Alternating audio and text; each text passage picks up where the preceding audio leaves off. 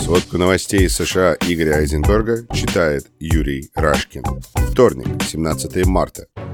Количество заболевших в результате пандемии коронавируса в стране превысило 6 тысяч человек. Рост за сутки более чем на 30%.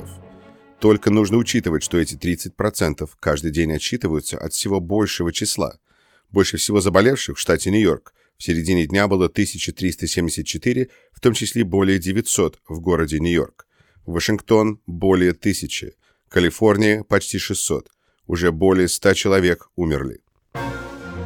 По сообщению нескольких ведущих СМИ со ссылкой на источники среди республиканских сенаторов, министр финансов Мнучин, объясняя республиканским сенаторам необходимость принятия триллионной программы стимулирования экономики и оказания ей помощи, безработица в результате разгорающегося кризиса может достичь 20%.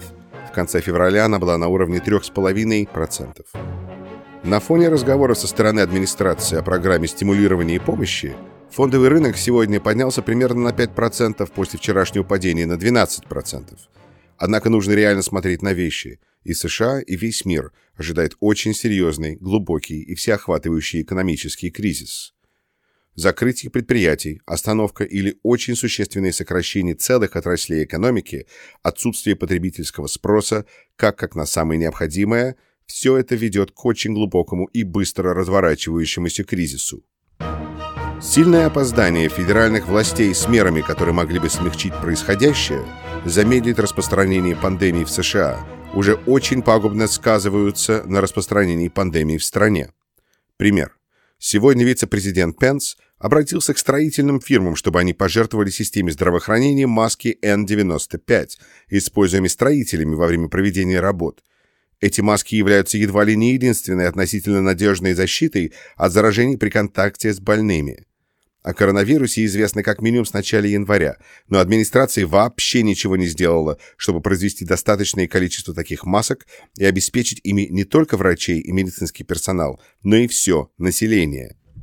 Состоялись праймериз Демократической партии в штатах Флорида, Иллинойс и Аризона.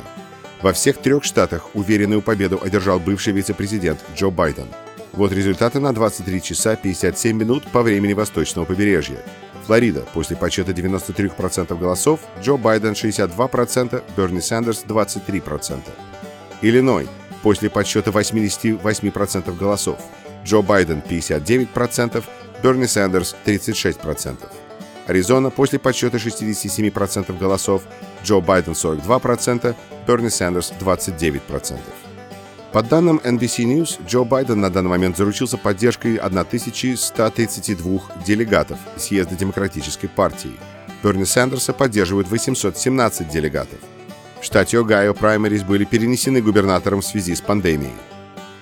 Для того, чтобы быть номинированным в президенте в первом туре, кандидату нужно заручиться поддержкой 1991 делегата съезда партии. Праймериз состоялись уже в 27 штатах из 50. В 19 штатах победил Джо Байден. Особо следует отметить его сегодняшнюю победу в 2 свинг-штатах – Флориде и Аризоне. Эта победа говорит о том, что именно Байдена избиратели-демократы этих штатов видят кандидатом, способным именно в этих решающих для выборов штатов победить Трампа. Джо Байден выступил вечером с обращением, транслирующимся по телевидению.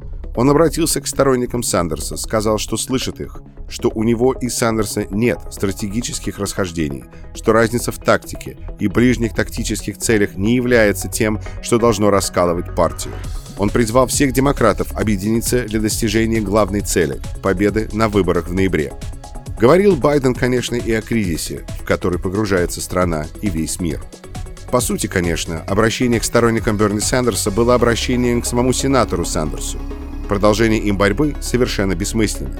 Очевидно, что переломить ситуацию в свою пользу у него нет никаких шансов. Продолжение им борьбы может вести только к раскалыванию демократической партии на умеренное, либерально-центристское большинство, поддерживающее Байдена, и левоориентированное меньшинство, лидером которого является Сандерс. Никому, кроме Трампа, пользы это принести не может. Пользу демократам принесло в объединении партии перед лицом очень тяжелых проблем, с которыми столкнулась и США, и весь мир, с тем, чтобы наилучшим образом подготовиться к выборам 3 ноября. Спасибо всем, кто прослушал. Берегите себя и своих близких. Берегите друг друга, помогайте друг другу. Здоровья всем! Сводку новостей США Игоря Айзенберга читал Юрий Рашкин.